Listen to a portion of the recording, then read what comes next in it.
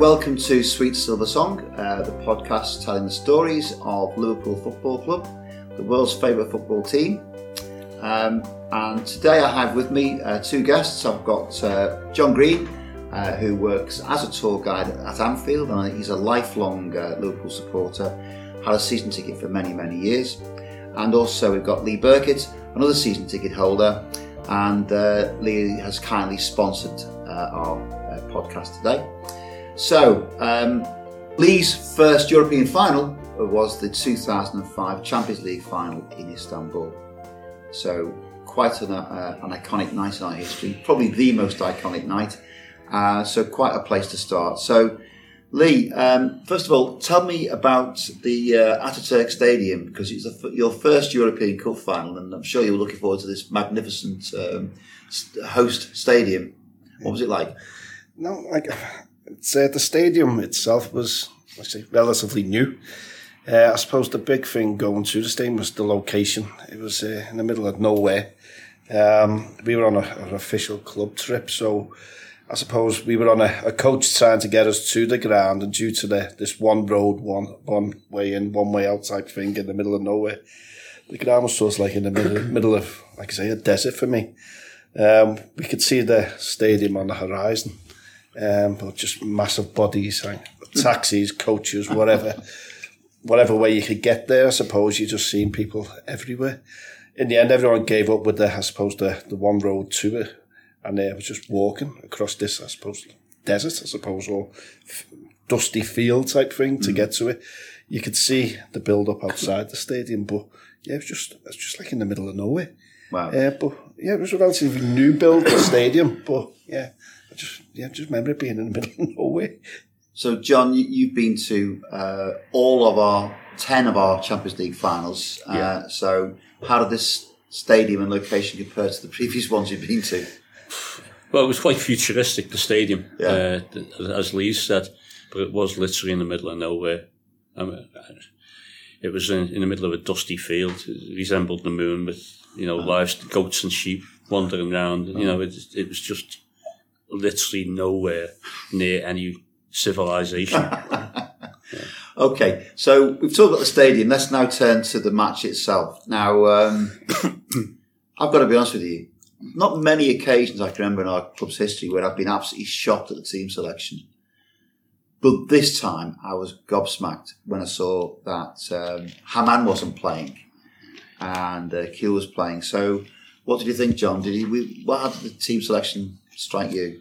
Well, we didn't have any information as regards to the team like you have today, where you've got your mobile phone, you could wander around, the team news is out an hour before the kick-off. It's only when we got inside the stadium we found out.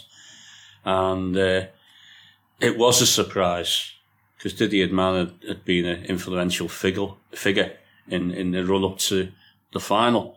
And we were quite shocked that he was dropped in favour of Harry Kewell.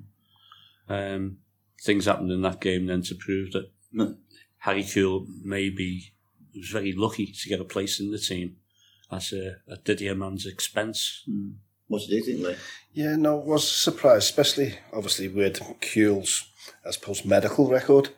I can't recall him playing too much before the final, if I'm perfectly honest. So when, like I'd be saying then, once you'd actually seen what the squad was on the team, on the tellies, in the ground, on the big screens, I think everyone was a bit shocked by Kewell being in the starting 11. Maybe he might have got into the bench because he did have some talent when he was able to play him fit. But yeah, no, it was, especially with playing AC Milan and what they had in their squad. I think Haman would have been an ideal start for me, anyway, in the first 11.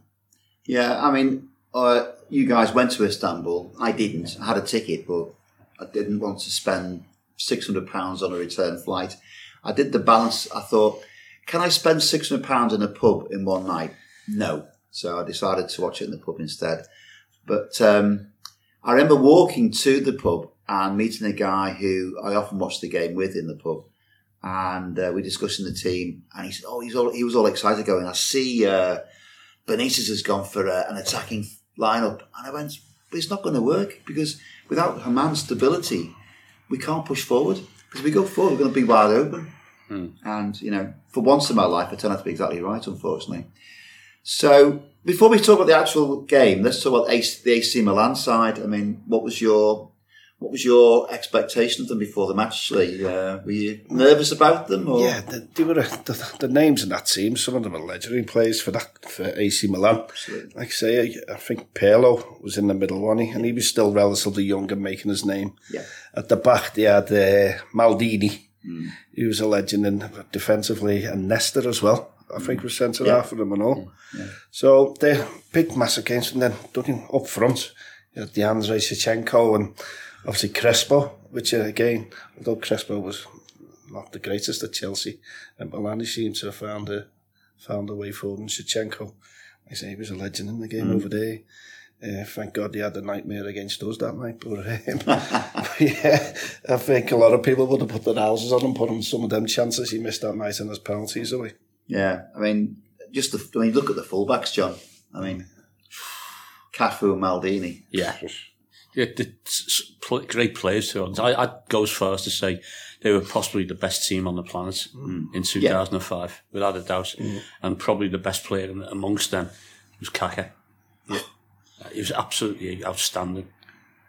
He had a great game and all, didn't he? He's the last man to win the Ballon d'Or before Messi and Ronaldo dominated it for all those years. Yeah. It's incredible. So it shows what a great player he is. Yeah, so, okay, let's turn to the match itself. So, didn't go off to the best of starts, did we? Free kick. The list. Yeah, free kick in the first minute. Ball buried into the box. And like a half volley from Maldini. And right past Jersey Dudek and 1-0 down in the first minute. Oh, my God, here we go, you know. So what do you think when that goal went in, Lee? It was just a horrible start, wasn't it? Yeah. It's, like I say, straight from the kick-out, they came down onto us, and it was Maldini, wasn't it? Yeah. So it's like half volleyed it in, supposed to bounced up off the deck and went over Dudek, if I remember. Yeah. But no, he took it well. As I say, Maldini was a class act. It was a bit of a stab to the heart, wasn't it, when that went in? And then, I don't know about you, but I felt that Traore was really nervous for this game, and he just seemed to keep giving the ball away and making mistakes, starting, of course, with conceding that first free kick. And I don't think he ever settled in that game at left back, do you?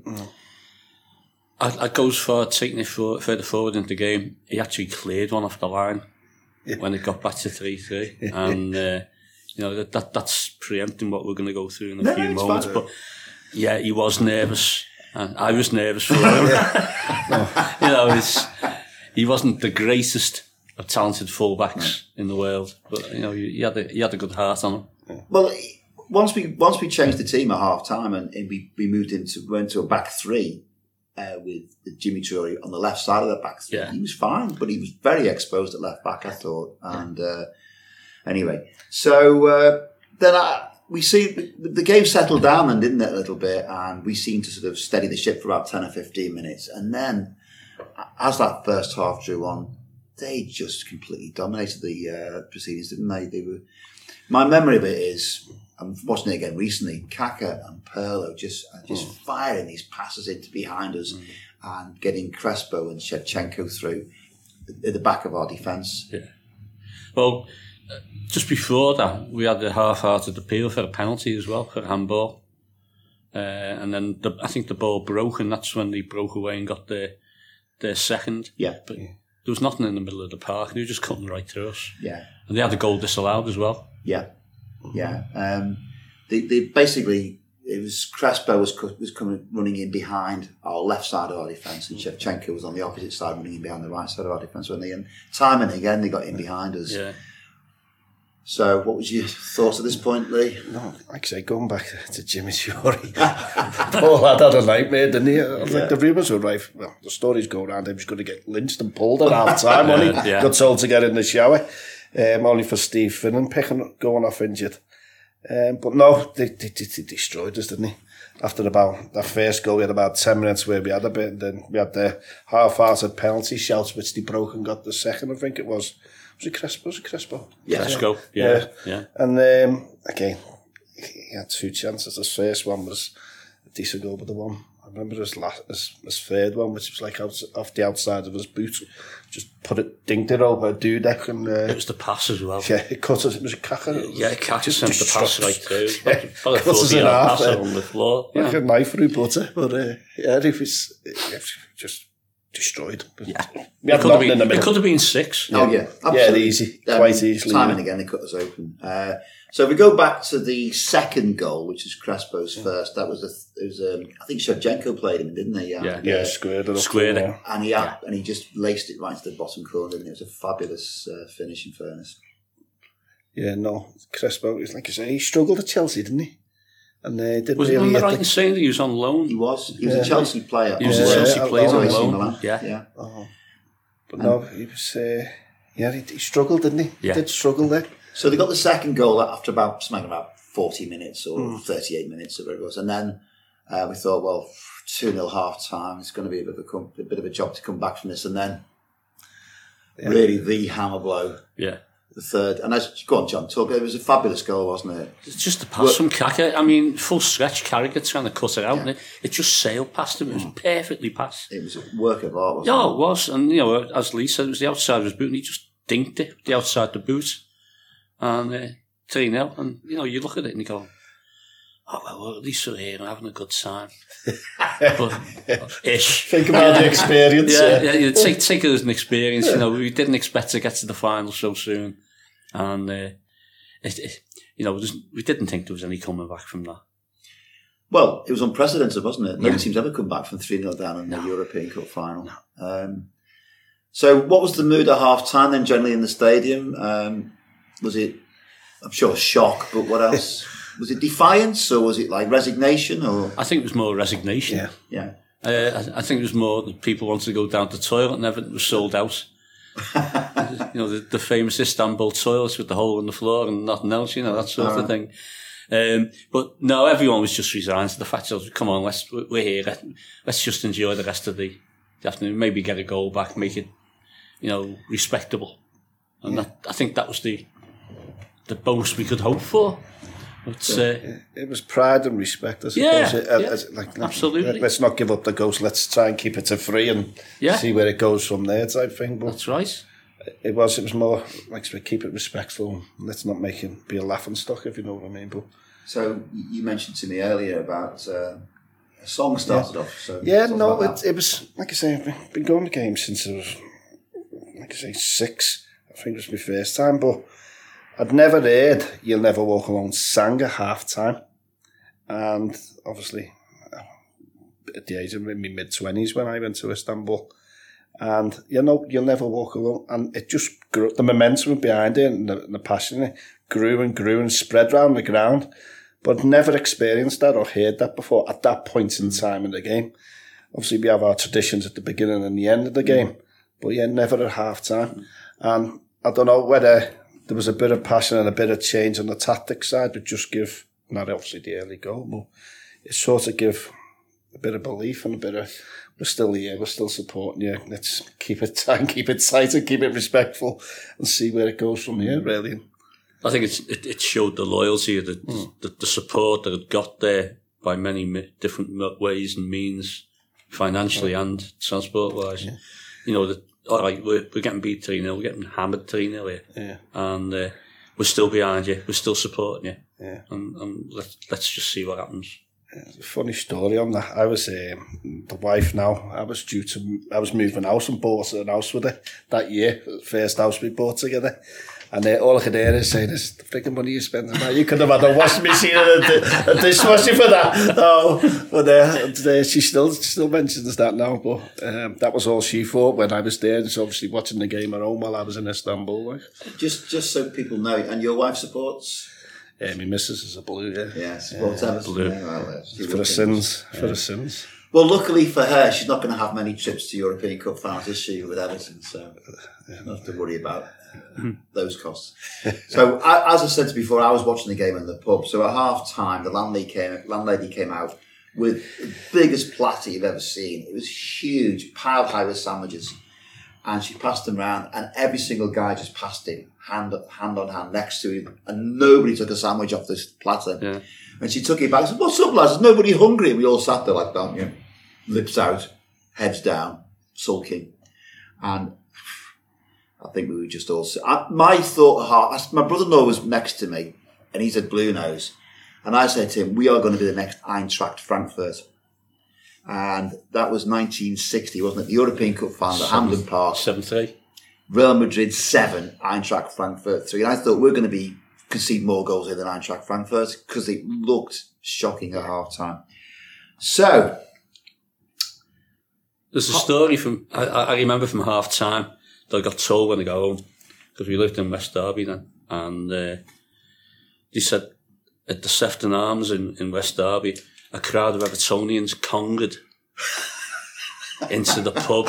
Yeah. They all met up as soon as the half-time whistle went, all met up in the houses and then congered through West Derby and headed into the Sefton. I'll tell you the second part of the story when we've covered some of the second half. Well, also, I remember half-time getting a text from one of the season ticket holders who sat near me in the what was then the centenary stand, and he went, Jesus Christ, And I said, don't worry, we'll get 4 second half. Yeah. And of course, I didn't really mean that, but so half-time, and Rafa brings the changes, and he takes Finnan off. He moves to a back three. And he puts Didi Hamann on in central midfield to give some cover in front of the back four. And be fair to say, the shape was a lot better, wasn't it? And we actually played a bit more football in the second half at the start of the half. They did, yeah. No, it just seemed to be a bit more of a shape and a flow about. They had a grip or a footing in the middle of the park, really, with Hamann coming on the pitch. But no, it looked better at the back, like touched on it briefly there, that change in the back four as well. It just seemed to settle things down a little bit more. Yeah. One thing as well, which really surprised me, was that team, that selection at the start of the match had never played together before or afterwards, because of course some of the players left, like Vladimir Smisa. But that selection was a completely untried, untested 11, which was amazing, really. You could say it was a bold stroke by Rafa, a stroke of genius, perhaps. Stroke of fortune. Yeah. Yeah. And now, you mentioned about the asking Jimmy to take a shower. And that's actually what happened at half-time, wasn't it? Yeah, no, like I said, there's many stories of different people sharing their perspective who were in there and not in the jungle drums or what. But no, there was. Chiori was getting lynched, allegedly. But only for Steve Finnan, apparently, because it done his fire or his calf or something, I can't remember. So the Jimmy got a stay of execution and got to stay on, and poor Steve Finnan had to get pulled due to injury. Yeah, I remember the story was Steve Finnan didn't want to come off, and the physio said he can't continue. So they got Jimmy Traore back out the shower, and he got his kit back on again and played for obviously the rest of the game. So, second half, the team comes out. I would say we looked a bit more solid, well, we were a lot more solid than we had been first half. We got back into the game and we actually started moving forward, and of course starts off with the first goal. So, do you want to talk us through the first goal, Lee? Yeah, no, obviously it was Stevie G, wasn't it? Great header. The jump he had, I think came over, was it Risa? Yeah, Risa crossed it over. Yeah. But no, it was the leap from Stevie, and obviously sort of put it across the goal to the opposite side it was a great header. Considering now, it's round about the penalty spot, wasn't it? Yeah. And but he had great power in to get past, like I say, the keeper was a class keeper and all. But not so much this. I think it'd be fair to say that it was a rare header goal from Stevie. I can't recall many other header goals by him, can you? No, I can't remember many. I mean, the only thing is I wouldn't necessarily agree with Lee about the quality of the goalkeeper. I thought he went down like he was a sack of spuds at times. And I also remember just before that, we nearly went 4-0 down from a free kick. Sammy Hoopier tripped Shevchenko as he was on his way through. He took the free kick and Dudek went full length and saved it. Yeah. We were very near to 4-0 down. Yeah. But the goal, the first goal, someone said it gives you a bit of hope. Yeah, and it was, Stevie's running back to the centre circle and he's waving his arms up to getting the crowd going. Yeah. And we must have had about 3/4 of that ground easy. Yeah, that's one thing that always shocks me when I go to European finals and see how we dominate the attendance. Yeah. And I remember probably the ultimate one, going adrift, was when we played in Dortmund against Alaves, only quite a small team from Spain. And they were in like one little corner of the stadium. And it must have been 90% red and 10% or less Alaves. It was a similar thing for Bruges in 78. I mean, the tickets sold out here like gold dust. But everyone found out then that they were selling them on general sale over in Belgium. So everyone headed over because it was easy to get to Belgium for a day trip. Went over to Bruges, bought loads of tickets in the Bruges end, and it was just a little pocket of blue amongst a sea of red, and that was their end. Yeah.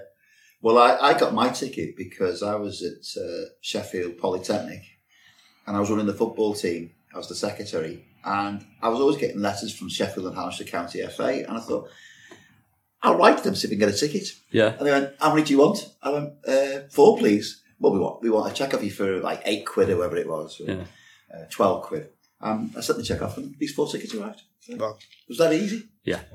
But yeah. It wasn't that day, those days, wasn't it? It was easy to get the tickets. Yeah. I think it'd be fair to say, we all know, it's Liverpool say that they've established we've got 770 million supporters worldwide because we did had a survey commissioned by the club, carried out by, I think Google did it when Peter Moores was the chief exec, because he wanted to establish how big our fan base was. And I think it'd be fair to say a large number of those have come about because of this match we're talking about here, Istanbul. Yeah. It's amazing how many people come on the tour and they say, I've followed Liverpool since Istanbul. Yeah, very true. They watched it as a neutral and they became attached to our team. So at this stage, we're 3-1 down. Yeah. Stevie scored a header. And incredibly, 2 minutes later, what happens next, Lee? Vladimir. It wasn't the best of strikes, but it somehow creeped in that far bottom corner. Yeah. Keeper done us another favour. And it was the belief was starting to flow then. I remember legs being somewhere in the seats in front of us and everything. It was just carnage because obviously we started to really believe then, I suppose, that there was it was potential to get us somewhere back on an even keel. They were rocking at the time then. They were absolutely rocking. They hadn't faced anything like that before, I don't think. And you could see the fear. In the they could see what was going to happen at that point. And of course, a couple of minutes later, it did. So how did the third goal come out then, John? Well, there was the pass that was slotted through from Jamie Carragher, I think it was. Yeah, it was. And from the halfway line. Stevie got the touch of the ball, and it was Gattuso who tripped him. And he went down. He made sure he went down. Definitely went down with it. Yeah. And it was a penalty. Simple as that. Referee's waving away. Carragher's trying to get the fella sent off. Yes! He's trying to get them down to 10 men. And it seemed like an absolute lifetime before the penalty was taken. It did seem to take forever. It did take, it took a very long time. And obviously, Xavi steps up, usually penalty taker. And we think, this is it. He's going to do it. And then we're basically hiding behind our fingers here, looking through fingers to look at the game, going, oh, no, can't stand it. The keeper saves it. It's the only time that they placed it to the keeper's right. Everton else got placed to his left for the penalty, and he saved it, but he blocked it, came out, and Xavi slotted it back in again. And all I remember was bodies on top of you, and that it was similar to what was on the pitch, but everyone was just it didn't care if you didn't know people. Everyone just jumped all over each other, and 3-3. It was just unbelievable. It was like that in the pub as well. It was 6 minutes of absolute madness, and then it's like... Well, the other half of the story, though, I was going to tell you, those Evertonians that had done the conga. Oh, yeah. They congaed into the Sefton. Yeah. And as they got into the Sefton, everyone's jumping around and going, what's going on here? They looked at the screen, it was 3-3. They all slumped out of the pub like that, it served them right. We wouldn't do that, would we? Yes. So, as the game goes on, I mean, Liverpool have got back into it, no doubt about it. We've stemmed the tide of attacks that Milan had thrown us in the first half. And it was much more of an even second half, I thought, especially after the third goal went in. Yeah, I remember John Annalisa having this shot from about 30 yards that Dida pushed over the bar. But after that, Lee, I think it was a case of Milan came back into it. And Stevie G had a bit of cramp and he was playing it right back, wasn't he? Yeah, no, they were dead on the feet, weren't they? Couldn't the final third of the match. Gerrard and Carragher, like I say, they were a struggle. But Milan was still having a go, but I can't recall one or two, maybe half chances we had, but I can't remember. Obviously, the recent one, and I think we had a couple of half free kicks or something from distance, but I don't recall a great deal after we got that third one. Like, but one thing that impressed me watching the entire match on YouTube was actually Risa had a decent first half and a very good second half. I mean, probably he was our most consistently good player throughout the match. I thought he actually played really well on the left side because you've got to look at who he was up against. Cafu. Yeah. And he kept Cafu fairly quiet for the match. You know, it wasn't Cafu who was causing us the issues, was it? No. It was Kaká and Pirlo and whatever, and the Crespo and Shevchenko running behind. But Cafu actually had a quiet match. And I think Risa is largely responsible for that on the left-hand side of midfield. Picking up on a point before, I remember talking about Jimmy Chiori before. There was that in the second half, wasn't it, where he'd done the keeper and Shevchenko, wasn't it? That's right. And Jimmy kept it out anyway after he beat the keeper. It was only Jimmy keeping it out of the goal. I think his foot right behind the post, and he scooped it out from under the post. Them long dangly legs, didn't he? Yeah. Now, you've got to bear in mind, that was only a few months after his famous goal at Burnley, wasn't it, in the FA Cup? What a horrible game that was. Which, do you want to talk us through his goal at Turf Moor, John? He tried to do a dance around the ball and all, he got his feet tangled up. The ball hit each foot and then trickled over the line. I've never been back to Burnley since. It's because the first game got abandoned, that one, didn't it? Because there was snow. Yeah. And then the replaying and Jimmy Chiori went and did that. It'd be fair to say he has to go down as one of the most comical own goals Liverpool have ever scored. Yeah. But he redeemed himself in the final with that clearance. And I also remember, obviously, Dudek made a couple of decent saves, but unfortunately there was one time when the ball sort of hit him and flew off. So it was a bit of a mixture of, some parts good, some parts not so good. But let's go into extra time now, and I think it's fair to say Dudek totally redeemed himself in extra time, didn't he? All I remember is that ball getting crossed, seeing Shevchenko going for it with his head. I put my head in my hands and thought, oh no. And next thing is my wife turned around to me and said, how on earth did he keep that out? I said, what happened? I didn't actually see it until I saw it on the telly when I got home. And, he just put a hand out and it just hit his hand and flew over the bar. It was then, I think, Milan knew, and particularly Shevchenko, I think that destroyed Shevchenko's confidence that night. Yeah. From that point on, that was it. They were not going to score against us. That was their final hurrah.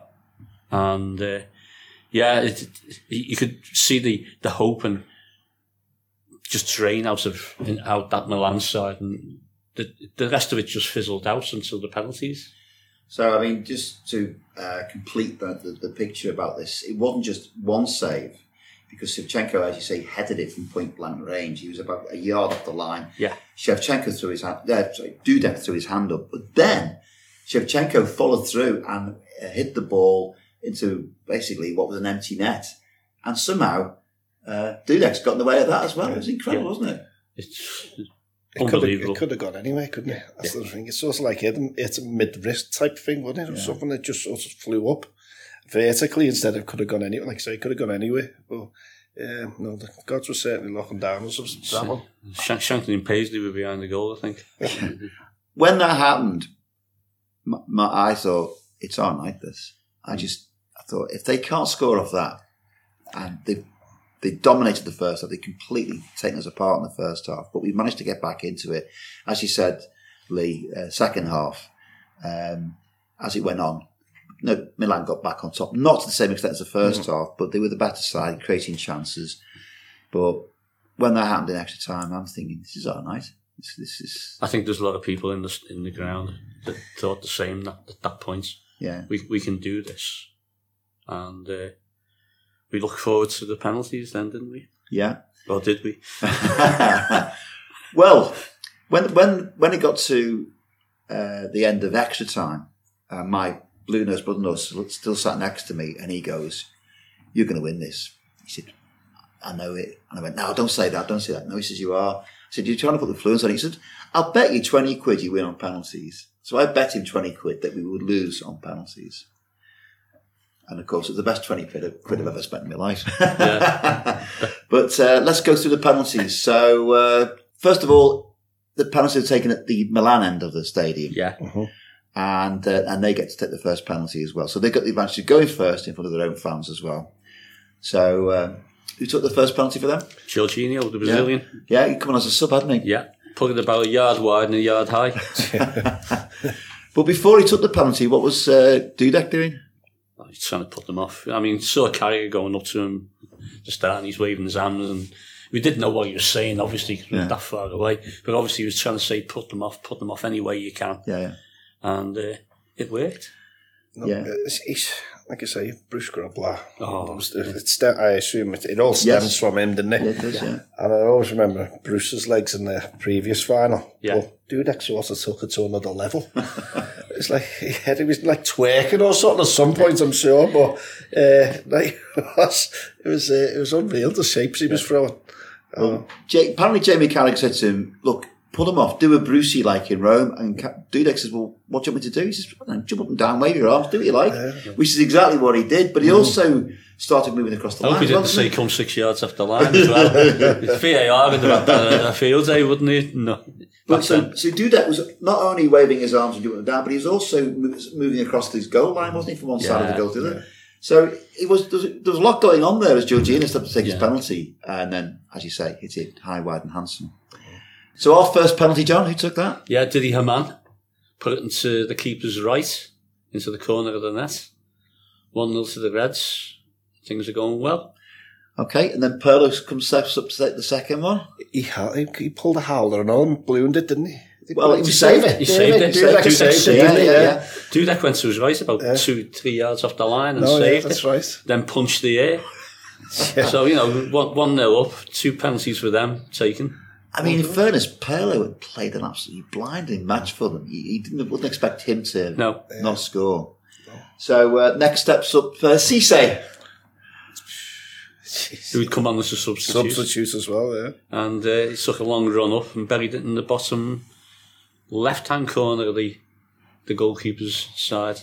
And the keeper went the wrong way, I think. I really wasn't sure he was going to score. I thought Cisse, he's not got the best. I wouldn't say he's the most strongest mentally of the Liverpool players. I always thought he had a sort of rather, rather fragile temperament. Yeah. But fair play. It was a cracking penalty, wasn't it? 2-0. So they've taken 2 and not scored either, and we're 2 penalties up. Then Thompson, John Dowd Thompson. Another sub. Yeah. He scores. And then up steps John-Andy Risa. Now, come on. You would normally think, like you say, he could hit a ball, couldn't he, Risa? Yes. And you would have thought he would have put his laces through and buried it, but I just remember it being a terrible penalty. Again, I mean, Alonso's penalty was saved in the keeper's bottom right, and that's where John Risa put his, and he saved it. Yeah. So there's a bit of a lesson there. The keeper could save him down to his right. He had no chance down to his left. Yeah. I really thought, as you said, I thought Risa was going to hit it hard because he's got a hell of a burst the net with it, So then Kaká scores for them. And then up steps Vladimir Smisa. Yeah, Vladimir. So allegedly he had cramp, and Rafa said to him, "You sure you want to take a penalty?" He said, "I only have to run 2 strides." And he did. Ran 2 strides and buried it. Yeah. And what was significant about that goal? Because you mentioned earlier, he's the only player in a European final to score over 2 days in the same game. The goal that got us back to 3-2, and then the penalty after midnight. Because it was after midnight Istanbul time. And it was his last ever kick as a Liverpool player. Yeah, it was his last kick as a Liverpool player as well, yeah. What a way to go out. Okay, so we've scored 3. They've scored 2. And up steps their main man, Mr. Andrei Shevchenko. And poor lad's confidence was shot, wasn't he? Oh. Dudek had wiped the floor with him with his miraculous saves earlier in the game. And then, obviously, his confidence was well and truly shot. Because it wasn't the greatest of penalties by him now. No. And to this day, I've never seen what happens after Dudek saves it and they all run away. Yeah. Because he went to lash the ball into the back of the net in the right temper. Yeah. But I don't know whether he lashed it into the net. He lashed it wide or lashed it over the bar. I didn't care. Yeah. Because by this time, there's bodies everywhere, because we've won it. Yeah. No, it's just carnage. I mean, what can you say? It was probably, it was without doubt one of the most remarkable European Cup finals ever. Probably the most remarkable. And it was certainly, in terms of Liverpool's history, probably the most iconic night in our entire history. And I think you're right. I think the other thing is a lot of our current fan base worldwide has latched onto the club since that night in 2005. Yeah. They may not have been Liverpool fans at the start of the match, but by the end they were nailed on Liverpool fans. I'll tell you my little epilogue. So after the Shevchenko missed, and I handed over the £20 note. The barmaid who brought the big platter of sandwiches out, she came out, and she had rather large bosoms. And I was sat down, and she walked up and she said, "Oh, Mark, wasn't it great?" Puts her arms around me, hugs me, and I disappeared. And I came out kind of like I'd been battered, like I'd been beaten up. And my blue-nosed brother-in-law looked at me and went, "You jammy so-and-so." Yeah. I was like, it's great, isn't it? What do you suppose us are the Blues? Yeah. So, obviously, we got the presentation of the trophy, of course. You guys were there. Yeah. I just remember being emotionally drained at the end of the game, if I'm honest, because... Yeah. Like I say, you went from being so low to such a euphoria and such a high. I just remember being exhausted. I was physically exhausted at the end of it. I don't know how the players felt, but the crowd were absolutely exhausted as well. And that echoed all the way back into the airport because we were flying straight home after the game. No one said a word. You thought we'd have been beaten. Yeah. Everyone was just absolutely wiped out. Because we flew back the next day and... like I say, we were flying out of a military airport. I think they put us out of, not the main one. Milan got there as opposed to normal Istanbul airport, and we got the military base or something, wasn't it? And I just remember it was just a free for all going home next day, but it was just a. What I remember about the airport is it was just thousands there, all different flights. He changed the flight numbers. No one knew what flight number they were on. It was like getting on a bus. Yeah, coming home, and everyone was getting a little bit fed up by this time. Although they had this big, massive marquee tent outside the airport selling beer, and when people started going, "Oh, you'll never walk alone," must have been played by a DJ. They had a DJ set as well. It must have been getting played every 5 minutes just to keep everyone passive. And I remember Kelly Dalglish and Paul Dalglish walking in as well. We were chatting to them afterwards, and she couldn't believe it. Paul Dalglish couldn't believe it. What we'd all been through. And we managed to get on our flight. Don't know how, because, as I said, they changed the flight number. And we were the last ones to get thrown onto this flight, which got back into Manchester Airport about 6:20 in the morning. And all I remember then is conquering through Manchester Airport. Yes. We all came off the plane with these European cups that we bought, and everyone's conquering through Manchester Airport. It'll live with me forever, that bit. So let's put this win into context then. It was our 5th win, which was significant, wasn't it, John? Yeah, why was it significant to win it 5 times? Because you get to keep it. Yeah. And really, Liverpool became European royalty then, didn't he? Like, do you want to go to the other 4? No memories better than mine. But no, the 5th one was the big one because that was the thing for me. You got to keep it. like I say, it's now in the museum, I'm guessing. So they've got 5 replicas, but I think one of them's real, is that right? Yeah. The real one's there. It's the one that Manchester United won in 1999. Mm-hmm. So if any of their supporters want to see it, they go pay a tenner to go in the museum. Yeah, they'll never see it like today at Old Trafford again. Indeed, yeah. And of course, we're the last club ever to be given their own Champions League trophy, because UEFA have changed the rules, haven't they? Yeah. So, allegedly, UEFA are unhappy with Liverpool because the cup was going around every pub in the city, and it was getting bandied about and thrown about, and photographs taken with babies sitting inside and everything. And they phoned up the club, allegedly, and said that we're unhappy with this, and they were told in no uncertain terms, go away, it's our cup, we can do with it what we want.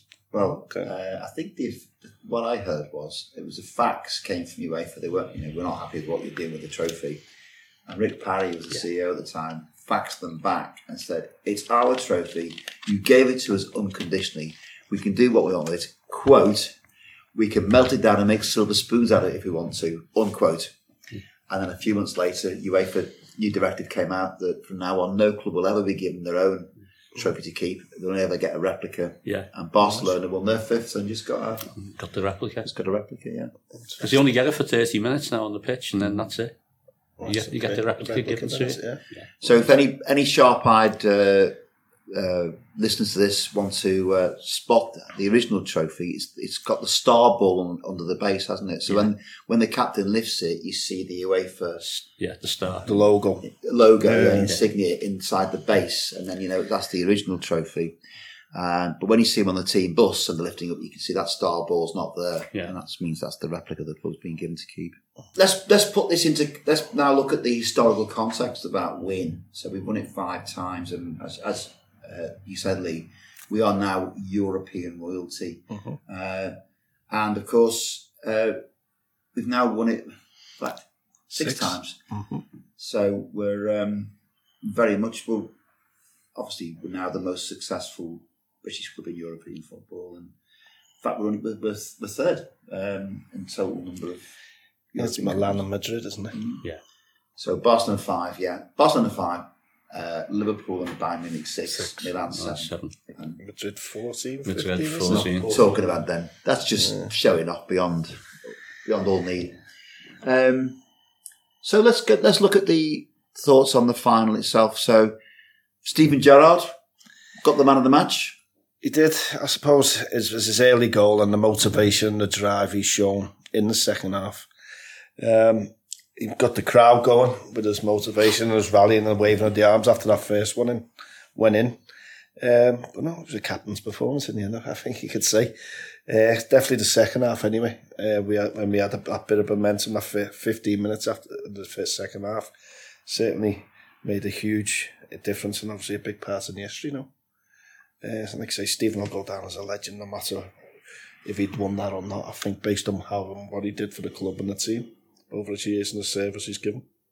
There was also rumours that he was a little bit fed up at the club as well. And he nearly went to Chelsea that summer, didn't he, after the final? Rafa wasn't showing him any love, apparently. Yeah. But that cemented, I think that changed his mind. I think he may have gone elsewhere because we weren't winning anything. No. And, Lee's right. He played the captain's performance that night. He was outstanding in every way. Yeah. Defensively, leadership. He was dead on his feet and all. You could see him. He was stretching every chance he got in the last 5 to 10 minutes, especially in the extra time and all. Yeah. Him and Carragher. Yeah, Carragher was... he was throwing everything in whatever shape or form he could in front of the ball to try and get it back to him. Not mentioned Carragher's... he did a double block in extra time, didn't he? And he went down with cramps in both legs. Cramping both legs, yeah. But he played. You could tell he was playing with his heart, wasn't he, Carragher? Yeah. Fantastic. So you got Gerrard, who I think was 24 at the time. Baby. Yeah. Comparatively young player, but as you say, played a real captain's game. And Carragher at the back. 2 Scousers who really were the backbone of that team, I suppose, in fairness. And obviously Dudek, he was a huge part and instrumental, obviously, for getting his body or his limbs in the way. of them challenges. They actually did a record, didn't they? They actually brought a record that would do the do-deck. Yes. Yeah, they had the simulation of a shadow for the video. And do the do. I think it came out in Italy as well because they were winding up all the AC Milan fans about it. Yeah. Do the do-deck. Do the do-deck. Well, one thing that since the final, one thing I've heard about was the Milan players got into the changing room at half time, and Silvio Berlusconi, who was the club chairman, apparently had got the bottle of champagne or something. I'm not sure whether he was in the dressing room, but certainly he's reported to have opened a bottle of champagne at half time to celebrate the 3-0 lead. Right. Do you think Milan maybe were a little bit complacent second half, possibly? I think they didn't know what. They weren't expecting it. They thought it was done, didn't they? 3-0 up. Yeah. The early goal. I say we touched on it before when that second one went in. You just seen something in their faces. They just sheer shock. They just thought it was done and dusted. I don't think they conceded many in those days. And to concede the first one, then quite quickly the second one, you could see the fear factor. They didn't know what to do. They'd gone. It's funny because before the final, we progressed because we had a very strong defensive structure. Yeah. We conceded very few goals. In the semi-final, Chelsea couldn't score a single goal against us in 2 90-minute games and extra time. Yeah. And then, no, it wasn't extra time. No, it wasn't. The extra time was the semi-final of the following year. So we built our strength that year and our defensive stability, the fact that we didn't concede many goals. So in the semi-final against Chelsea, 2 90-minute games where they couldn't score a single goal.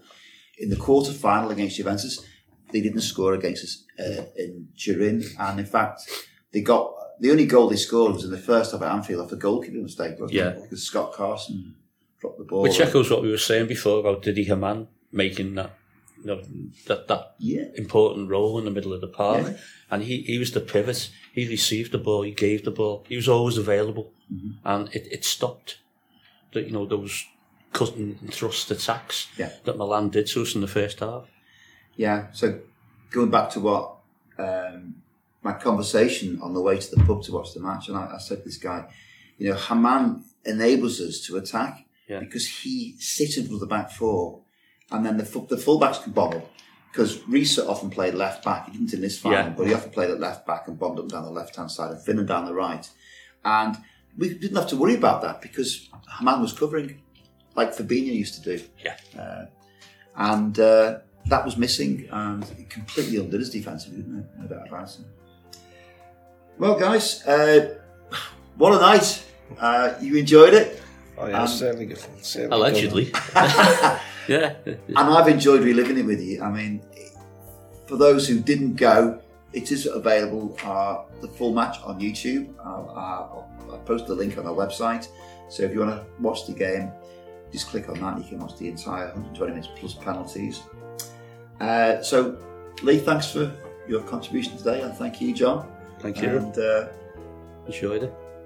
Okay, so we'll end this podcast by just saying what a night, and you'll never walk alone, perhaps sung more passionately and perhaps with more perhaps true meaning, because even though we were losing 3-0, the supporters were determined to let the players know that they were not on their own that night.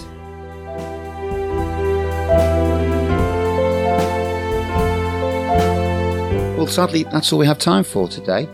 But I would like to thank again our participants, John Green and Lee Burkett. And again, Lee, thank you for sponsoring this episode of Sweet Silver Song through your business, Brandstones.